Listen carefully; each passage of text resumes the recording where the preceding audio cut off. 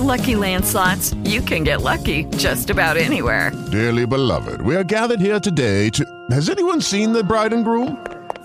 Sorry, we're here. We were getting lucky in the limo and we lost track of time. No, Lucky Land Casino, with cash prizes that add up quicker than a guest registry.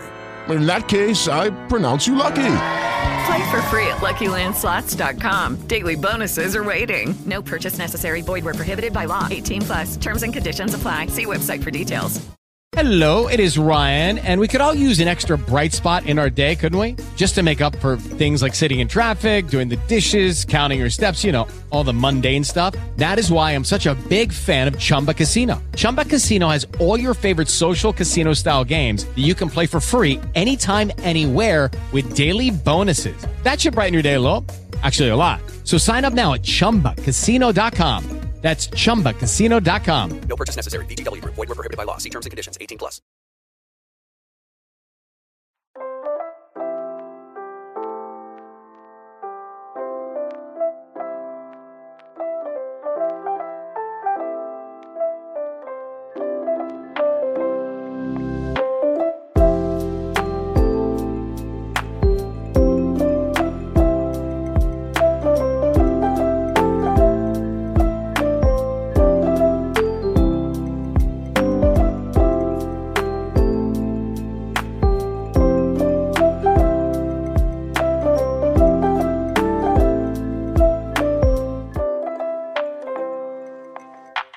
Good afternoon, everyone, and welcome to today's Focus for Wednesday, November the 8th, 2023 at 12:44 p.m. Central Time. Well, today's focus is one of those situations where I'm going to do my very best to try to convince you to do a little bit of work on your own. Now, these episodes don't always work as well as I would like because in many cases, I have no idea. I guess I don't know how well they're working because a lot of times I don't hear back from anyone. But the reason I'm going to take this approach is when you deal with theological controversy, when you deal with doctrinal disputes, when you deal with biblical debate, when you deal with these issues where there's controversy, there's disputes, there's debating, there's disagreement, you can literally just kind of pick the team you're on, pick your side. You just come in, you present your side. This is the right way. This is the wrong way. Here are my 4 reasons that this is the right way. And here's my 4 reasons that that's the wrong way. And then the people who agree with you will be like, yeah, amen. Thank you for doing that. The people who disagree with you are like, he's an idiot. He's a heretic. He's wrong. And then now you'll generate a lot of emails, you'll generate a lot of discussion that way, but I don't know if you really bring anyone any closer to the truth. So what I like to do is this doesn't work in every situation, but I like to do this frequently, is I like to say, okay, guys, we have a controversy here. Here's what I want you to do. I want you to go look up all of verses that speak of this, or I want you to look up all the places this word is used in the Bible, or I want you to look at this. And I want you to forget which team you're on. I want you to forget commentaries. I want you to forget everything else. Just go look up the biblical information.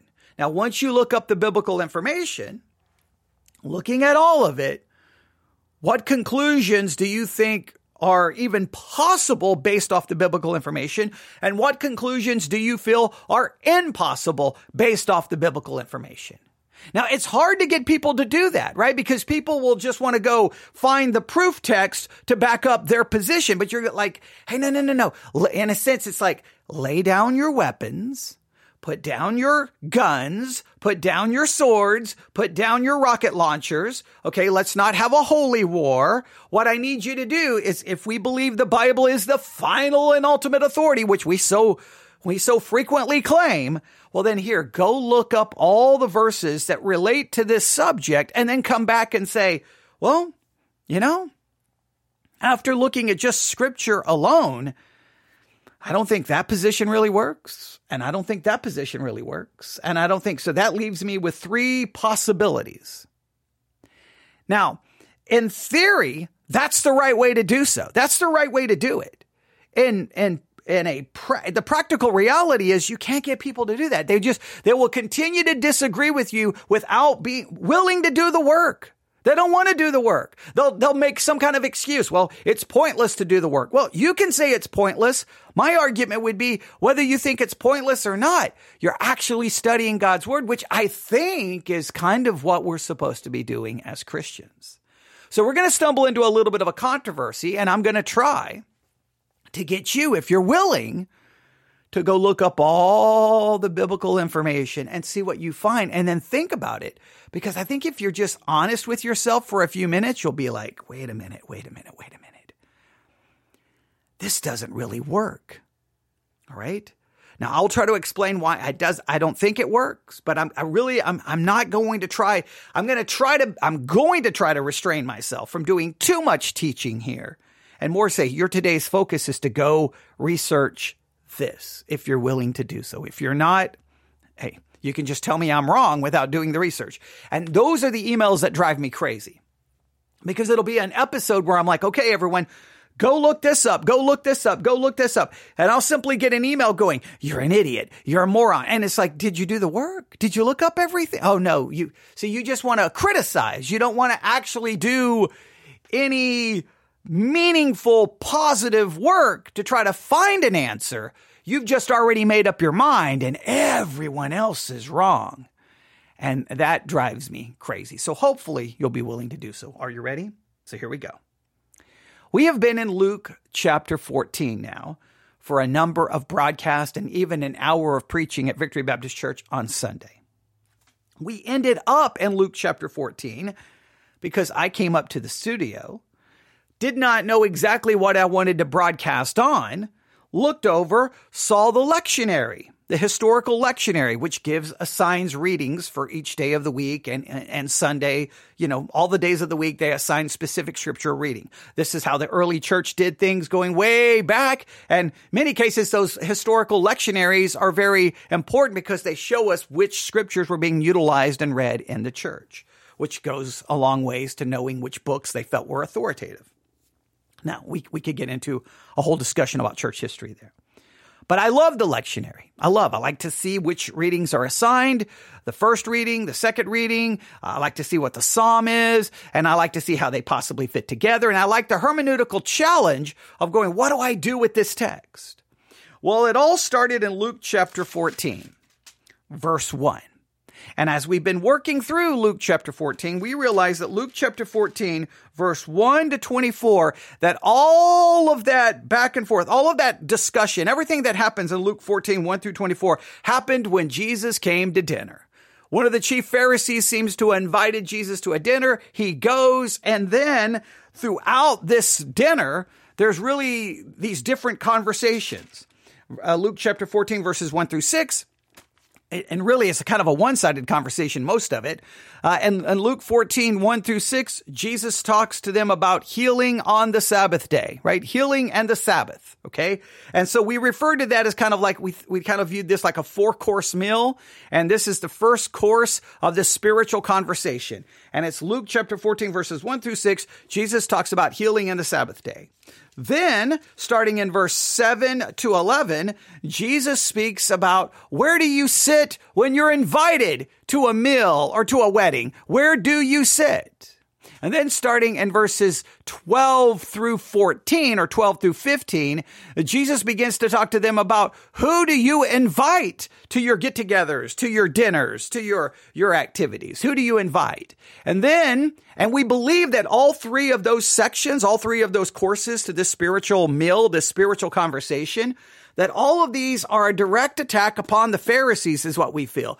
That it's a rebuke. It's a direct attack upon them. I'm not going to go back and repeat everything. Then last night, we found ourselves looking at verse 15, which just seems so out of place. All of a sudden, one of them that's sitting at meat, when he heard all of these things, he said unto him, blessed is he that shall eat bread in the kingdom of God. And it feels to me that it's like, whoa, this is getting too personal. This is getting too convicting. Whoa. Hey, blessed is the man who'll eat bread in the kingdom of God.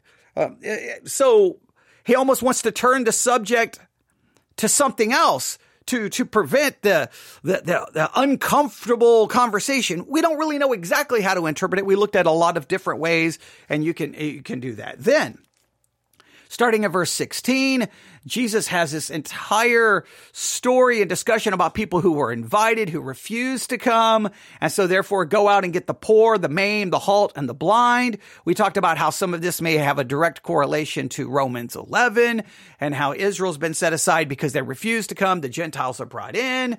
We talked about all of that, okay? I'm not going to go back through all of that. And finally, it all ends in verse 24, the meal conversation, the 4 courses. It's over. It's done. The meal has ended. And then we turn to verse 25, and that's where we're going to be today.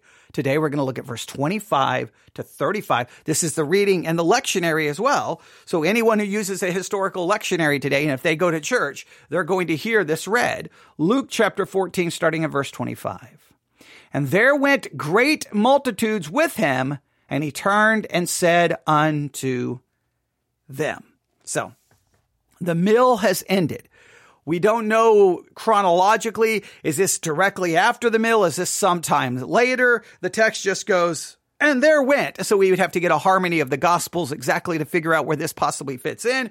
But we know at some point, Jesus is walking along. He turns around and he sees all of these people. A great multitude, as the King James says. And in verse 26, Jesus says, if any man come to me and hate not his father and mother and wife and children and brethren and sisters, yea, and his own life, he cannot be my disciple. Now, I know there's a lot of verses that come after that, but there is no way, if anyone even cares about doctrine, truth, or theology, you can't move past verse 26, or I'm sorry, there's more after 26. So 25 sets up the setting. 26 begins the actual discussion here that Jesus wants them to hear. But in 26, there is one word, and that word is disciple. And there's no way to move past 26 to 27, 28, 29, all the verses following until we spend some serious time dealing with the word disciple and all of the controversy that flows from it. Because there are major theological divisions and major theological disputes that come down to that very word. Now, Jesus seems to make it very clear. He offers some very strong requirements to be his disciple. If you're going to be a disciple of Christ, you got to hate.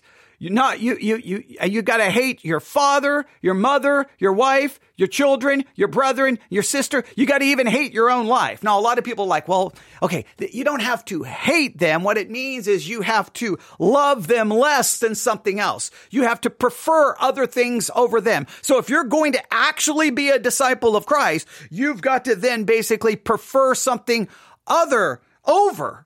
And instead of your father, your mother, your wife, your children, your brother, even your own life, something else has to be more important to you. Something else you have to be more passionate about. Something else you must pursue over everything else. If you're not doing that, you cannot be my disciple.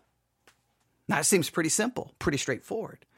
But the theological problems that unleashes, I don't think we're ever going to resolve, and there's never going to be an agreement.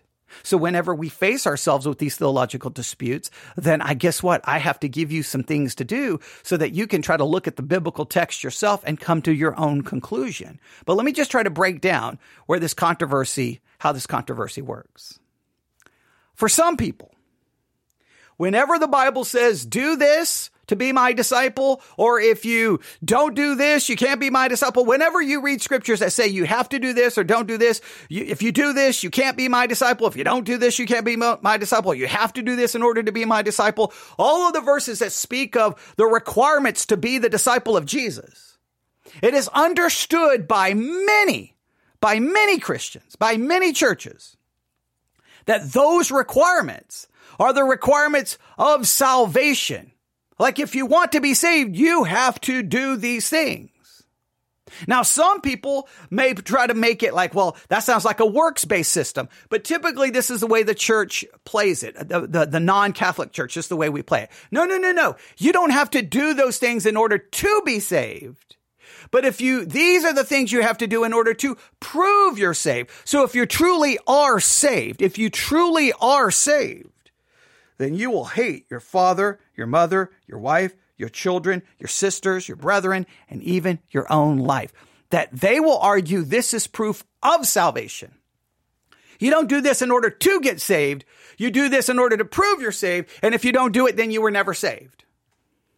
Now, typically, they play a little bit of games here. They play a little games here. They'll do like, well, I mean, you don't do it perfectly. I mean, there's going to be times you're going to put your family before God. There's times you're going to put yourself before. It's the overall direction, and they try to make it as vague as possible, but at the same time, being able to be very strong about it. So it goes basically like this. A disciple is a Christian. It's the same thing.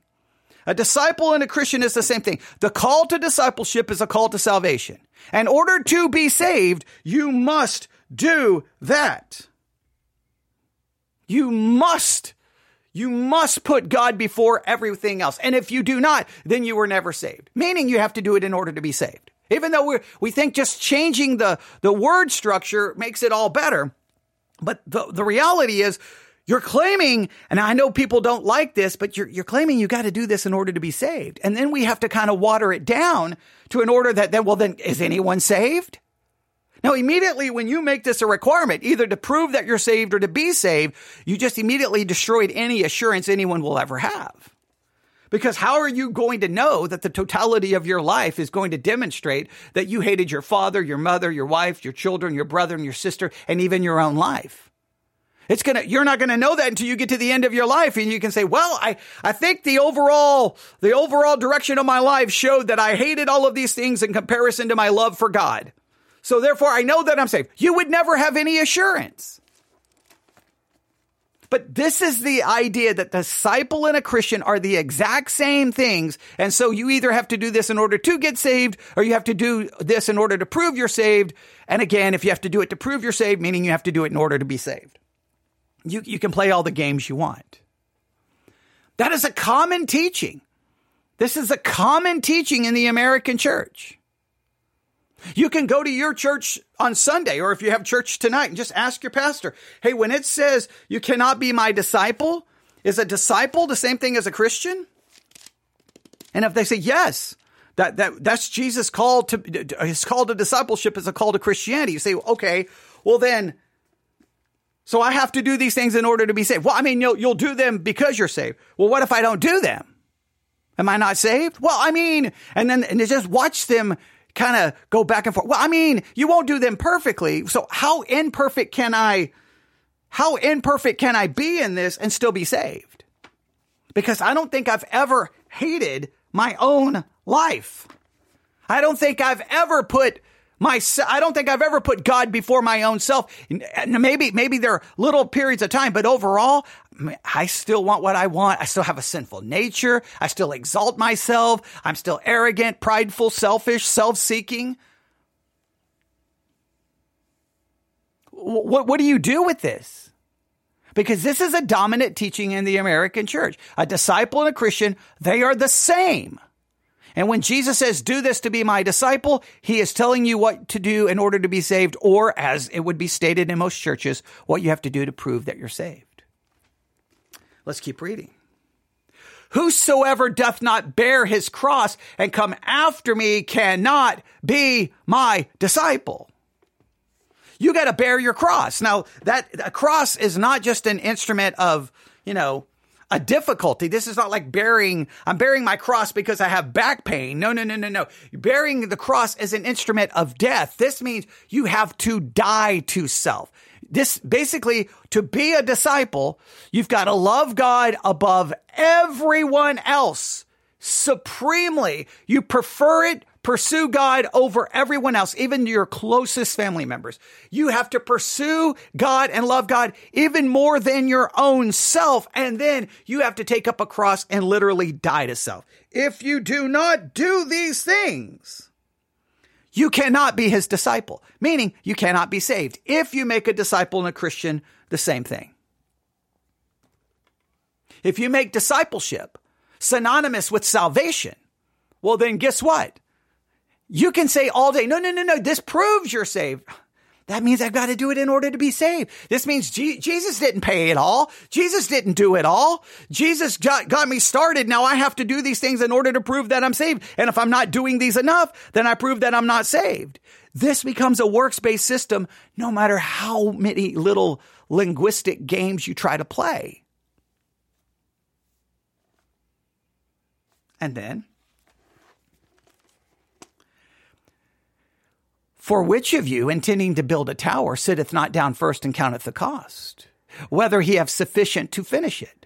Lest happily after he laid the foundation and is not able to finish it, all that behold it began to mock him, saying, this man began to build and was not able to finish.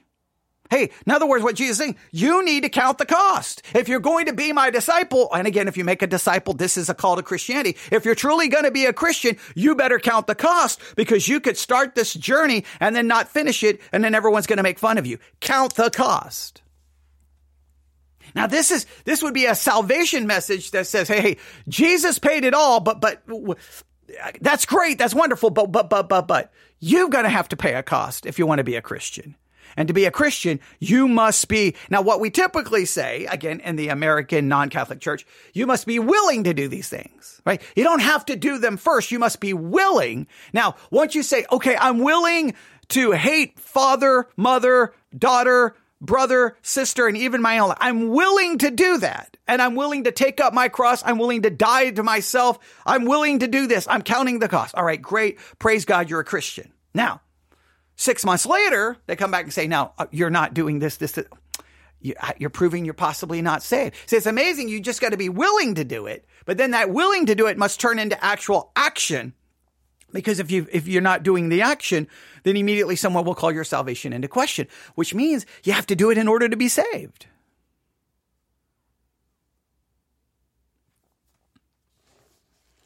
It creates a major works-based system.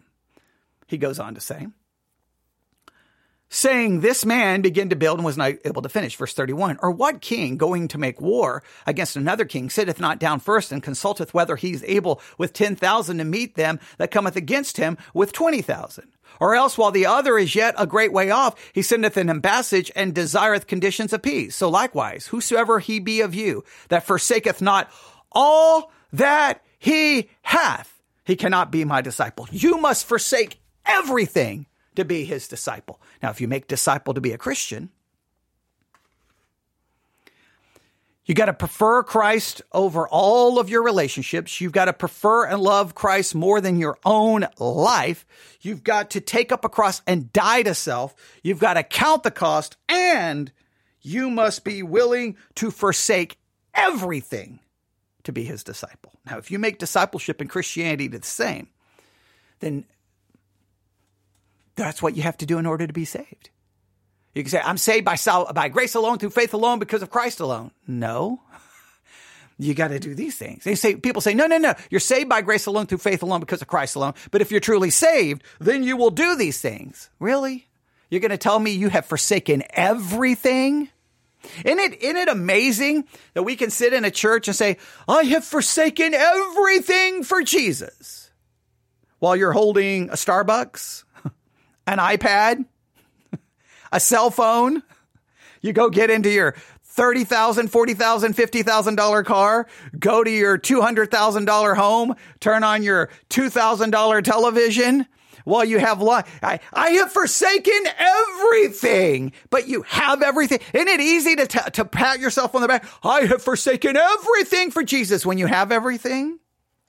What does it mean to forsake everything? Look, if this is either the requirement to be saved, or if this is the requirement to prove you're saved, you better be able to specifically outline what a person must do in order to meet these requirements.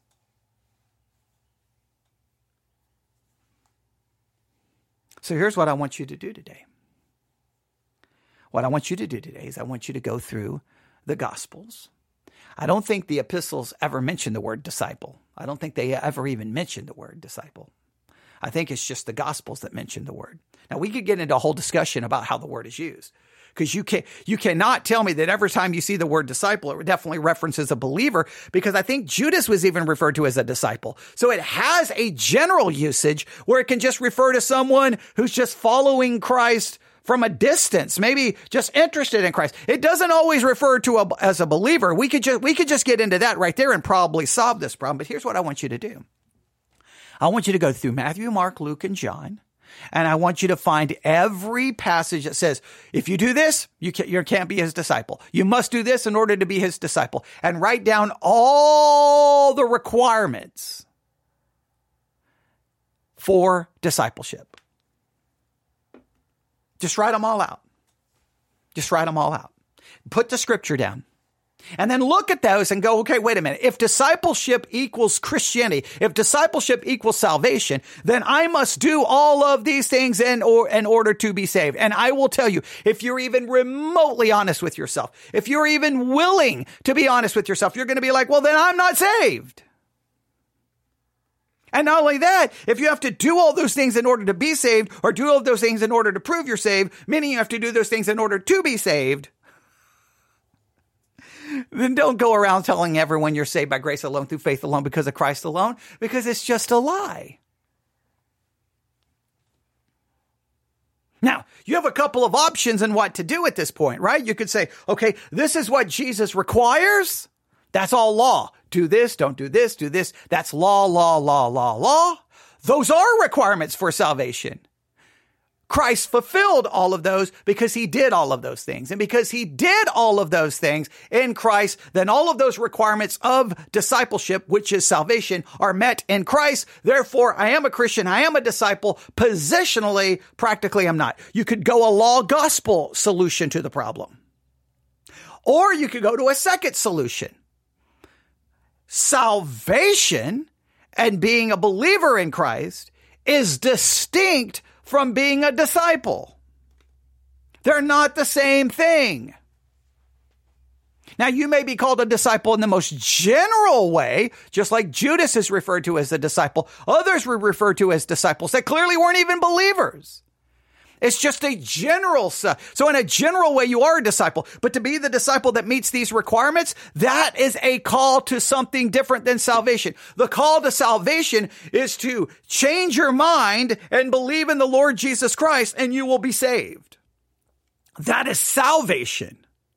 Discipleship, if you want to separate, would be something different. So I think either one, we say discipleship and Christianity are the same, and that these are requirements of salvation. And then we say Christ met those requirements, and in Christ, all those requirements for discipleship I have met. I am saved because Christ did them for me.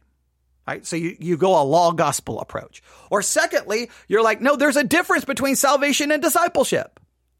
I may be saved, but I may not be a disciple for what Jesus is calling. And I don't think any of us ever meet those requirements. We may be always pursuing discipleship. We never even get anywhere close. Or you take a third approach, which is disciple and Christian they're synonymous. Salvation and discipleship is the same thing. And you have to do this in order to be saved. You have to do this to prove you're saved. And if if you're going to go with that third option, then just acknowledge probably no one is saved. And stop telling everyone you believe in salvation by grace alone, through faith alone, because of Christ alone, because clearly you don't. In fact, what you should probably do is just go back to the Roman Catholic Church and just be Catholic. Well, instead of pretending not to be Catholic when you hold the Catholic theology better than Catholics do. So, but what I want you to do is I want you just to write it on paper, every verse. You got to do this to be a disciple. You got to do this, don't do this. And just write down all the requirements and just look at those requirements and just be honest with yourself and go, okay, what do I do with this? And again, I've given you some options of what you do, right? You say, okay, discipleship and being a Christian, discipleship and salvation. All right. All right. Someone just said this. So then is it black and white? You either are a disciple or you're not, or is everyone on like a continuum? How would you understand that if you take that view? Okay. I've got to ask the question here. I've got to ask a question. Which view are you referencing? Which view are you referencing? Someone just posted something in the chat and I don't know exactly which view they're referencing. Which view? All right. So I'm waiting. There's a delay in the audio. So for those listening live, I apologize, but I got to make sure I know exactly which view they're referencing. So I know exactly I think I know which one they're going with. I'll go through the different perspectives here in a minute. All right. So perspective number one, I'll wait for them to catch up. Okay. Hang on. All right. The view that a Christian can be a disciple or not be. Okay. So I think, okay, I got to try to answer this and hopefully it makes sense. All right. So I'm going to go through the different views and then try to articulate the answer here and hopefully it will make sense and they can tell me if it makes sense. All right. So view number one, let's go with view number one, is that the call to discipleship is a call to salvation. And that all of these scriptures are giving us law. You have to do this in order to be saved. You have to do this in order to be saved. You have to do this in order to be saved. And then we say, I cannot do that because the law condemns. We look to Christ. All of these things that Christ says you have to do this in order to be his disciple, he did all of those things. So in him, I become a disciple. It's all taken care of by Christ. That's it. So salvation and discipleship are the same thing. The demands that are placed upon it, I cannot meet, and only in Christ can I meet them. So in Christ positionally, I'm a Christian. I am a disciple. It's the same thing. Problem solved. All right. Now, if you like that approach, okay, but that at least gives me a grace gospel-based way of understanding it and doesn't turn into a works-based system. All right. The second view would be that a disciple and a Christian are two separate things. That you can become a Christian because you become a Christian by faith alone, because of Christ alone. And once you become saved, then there's this call to discipleship, this following, and then we are pursuing it. Right? And so the question is, do we ever truly become a disciple? I don't know if we ever truly become a disciple, because to me, it seems pretty black and white. You have to do this in order to be my disciple. If you don't do this, you cannot be my disciple. So I would say discipleship would be something we're constantly pursuing, but we never obtain ever. I don't think you could ever say I'm a disciple, because how could you? I mean, just look at the requirements just right here in Luke 14. If any man come to me and hate not his father, mother, wife, children, brother, and sister, cannot be my disciple. Whosoever doth not bear his cross cannot be my disciple. You must forsake likewise, whoever he be of you that forsaketh not all that he hath cannot be my disciple. I don't know anyone could even, maybe there are Christians out there listening today who'll be like, I do those things. And I don't know what to say. If you're that convinced you pull those things off, I'm pretty, I don't know how accurate I would accept your understanding of anything. So I think in that view that, hey, they're separate, is that we're saved by grace alone, faith alone, because of Christ alone. Discipleship is this thing that we pursue after. I just don't know if we ever get there. I don't know if you could ever, even if you got there, how long would it be? Would it be 5 minutes, 10 minutes, 15 minutes?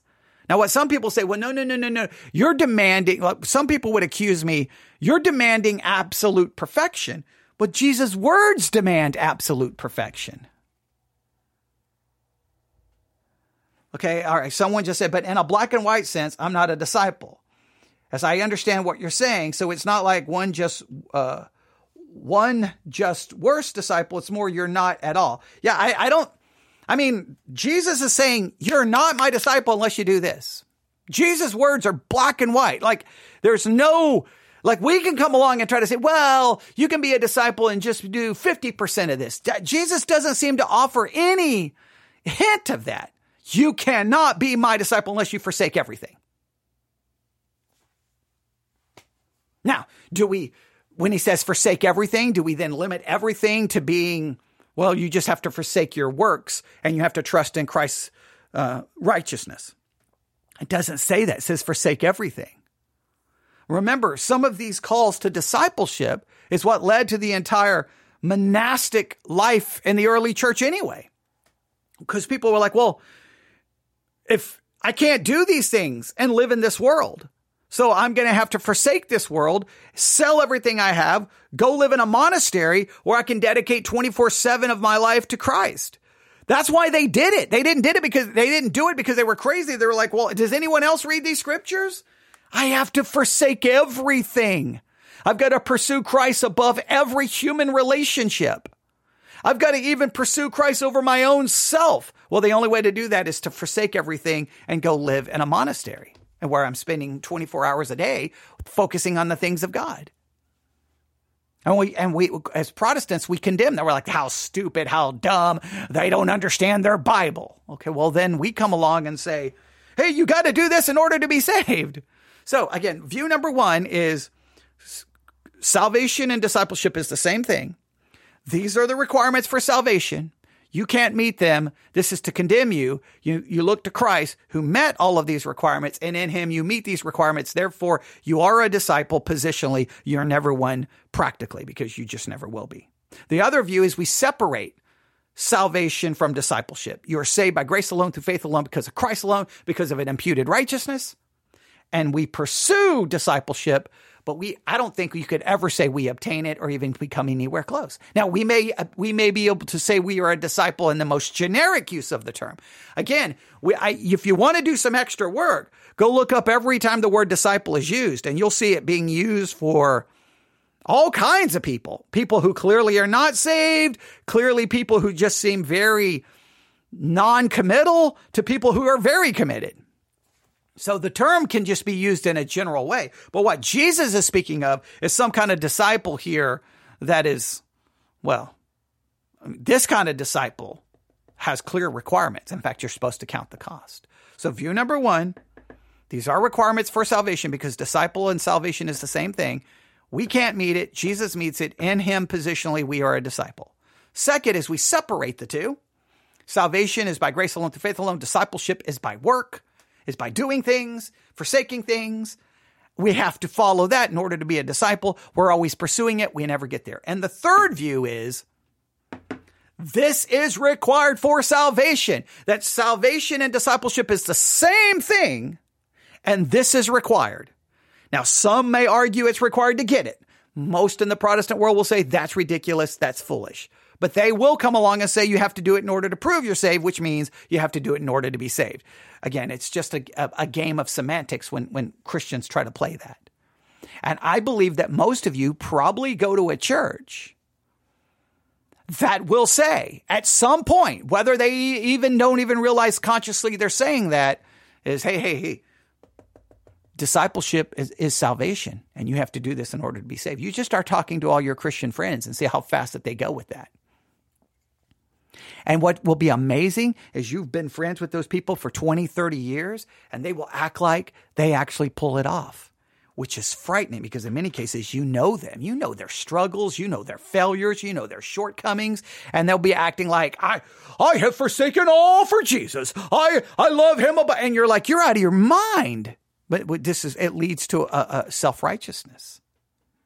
Now, what I want you to do is go look up every verse where there is a call or a demand for discipleship, and look at exactly what the demands are. You know most of them. Got to hate mother, father, daughter. You got to take up your cross. You have to deny self. You have to die to self. You have to stop following self. I mean, it just goes on. It builds on. There's so many. And by the time you look at it, you would have to be like, nobody is saved. Nobody is saved. If you make it, salvation and discipleship are synonymous.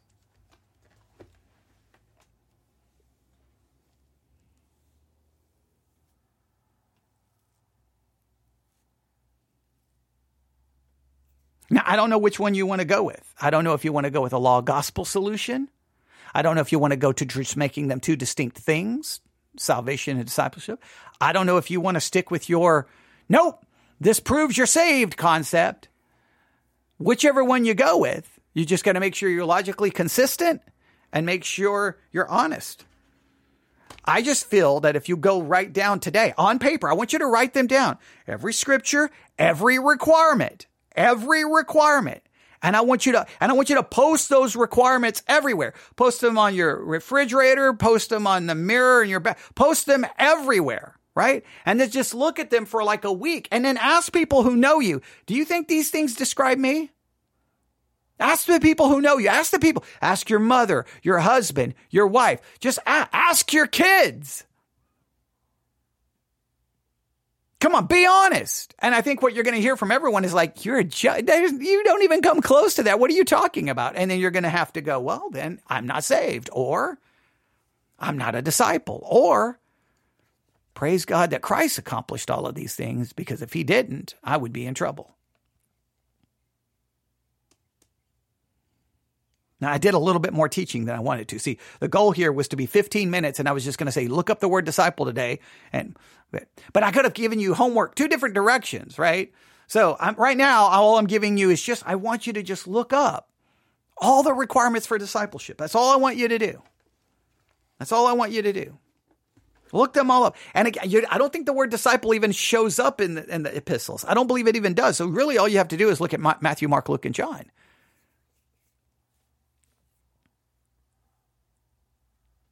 And this is what is a requirement. This is the requirement.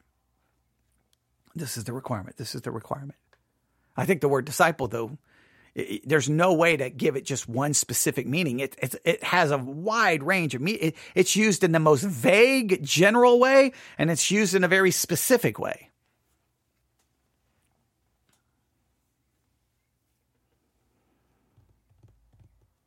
Or you have to water down these requirements for discipleship to such a... You water them down to they really are meaningless. That really anybody can pull it off. No, I don't think you can.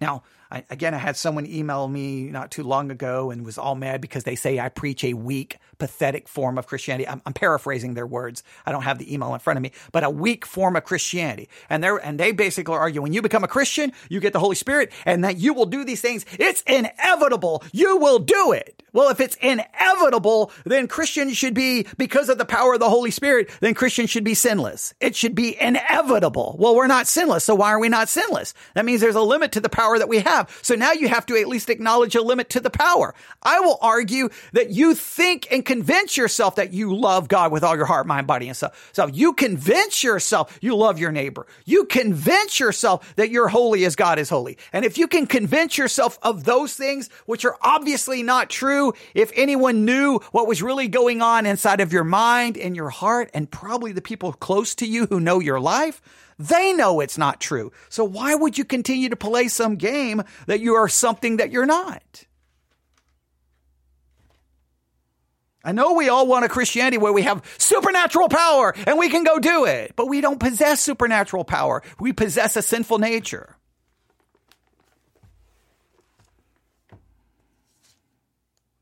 So your focus today is simple.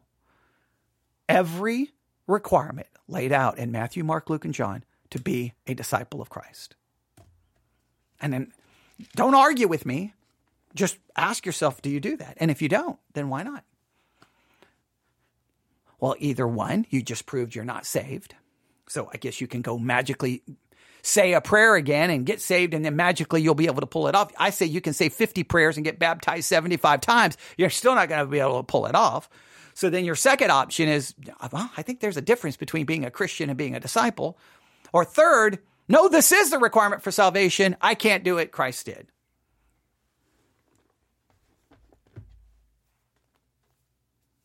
Now, I don't know which one of those works out best for you biblically and theologically, but I can't wait to hear what you have to say and what you find.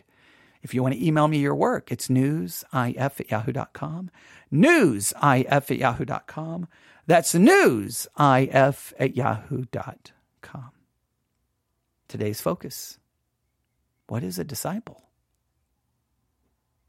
What does the Bible say are the actual requirements to even be considered one? Look at that. Let me know what you think. newsif@yahoo.com. And that is your today's focus for this Wednesday, November the 8th, 2023.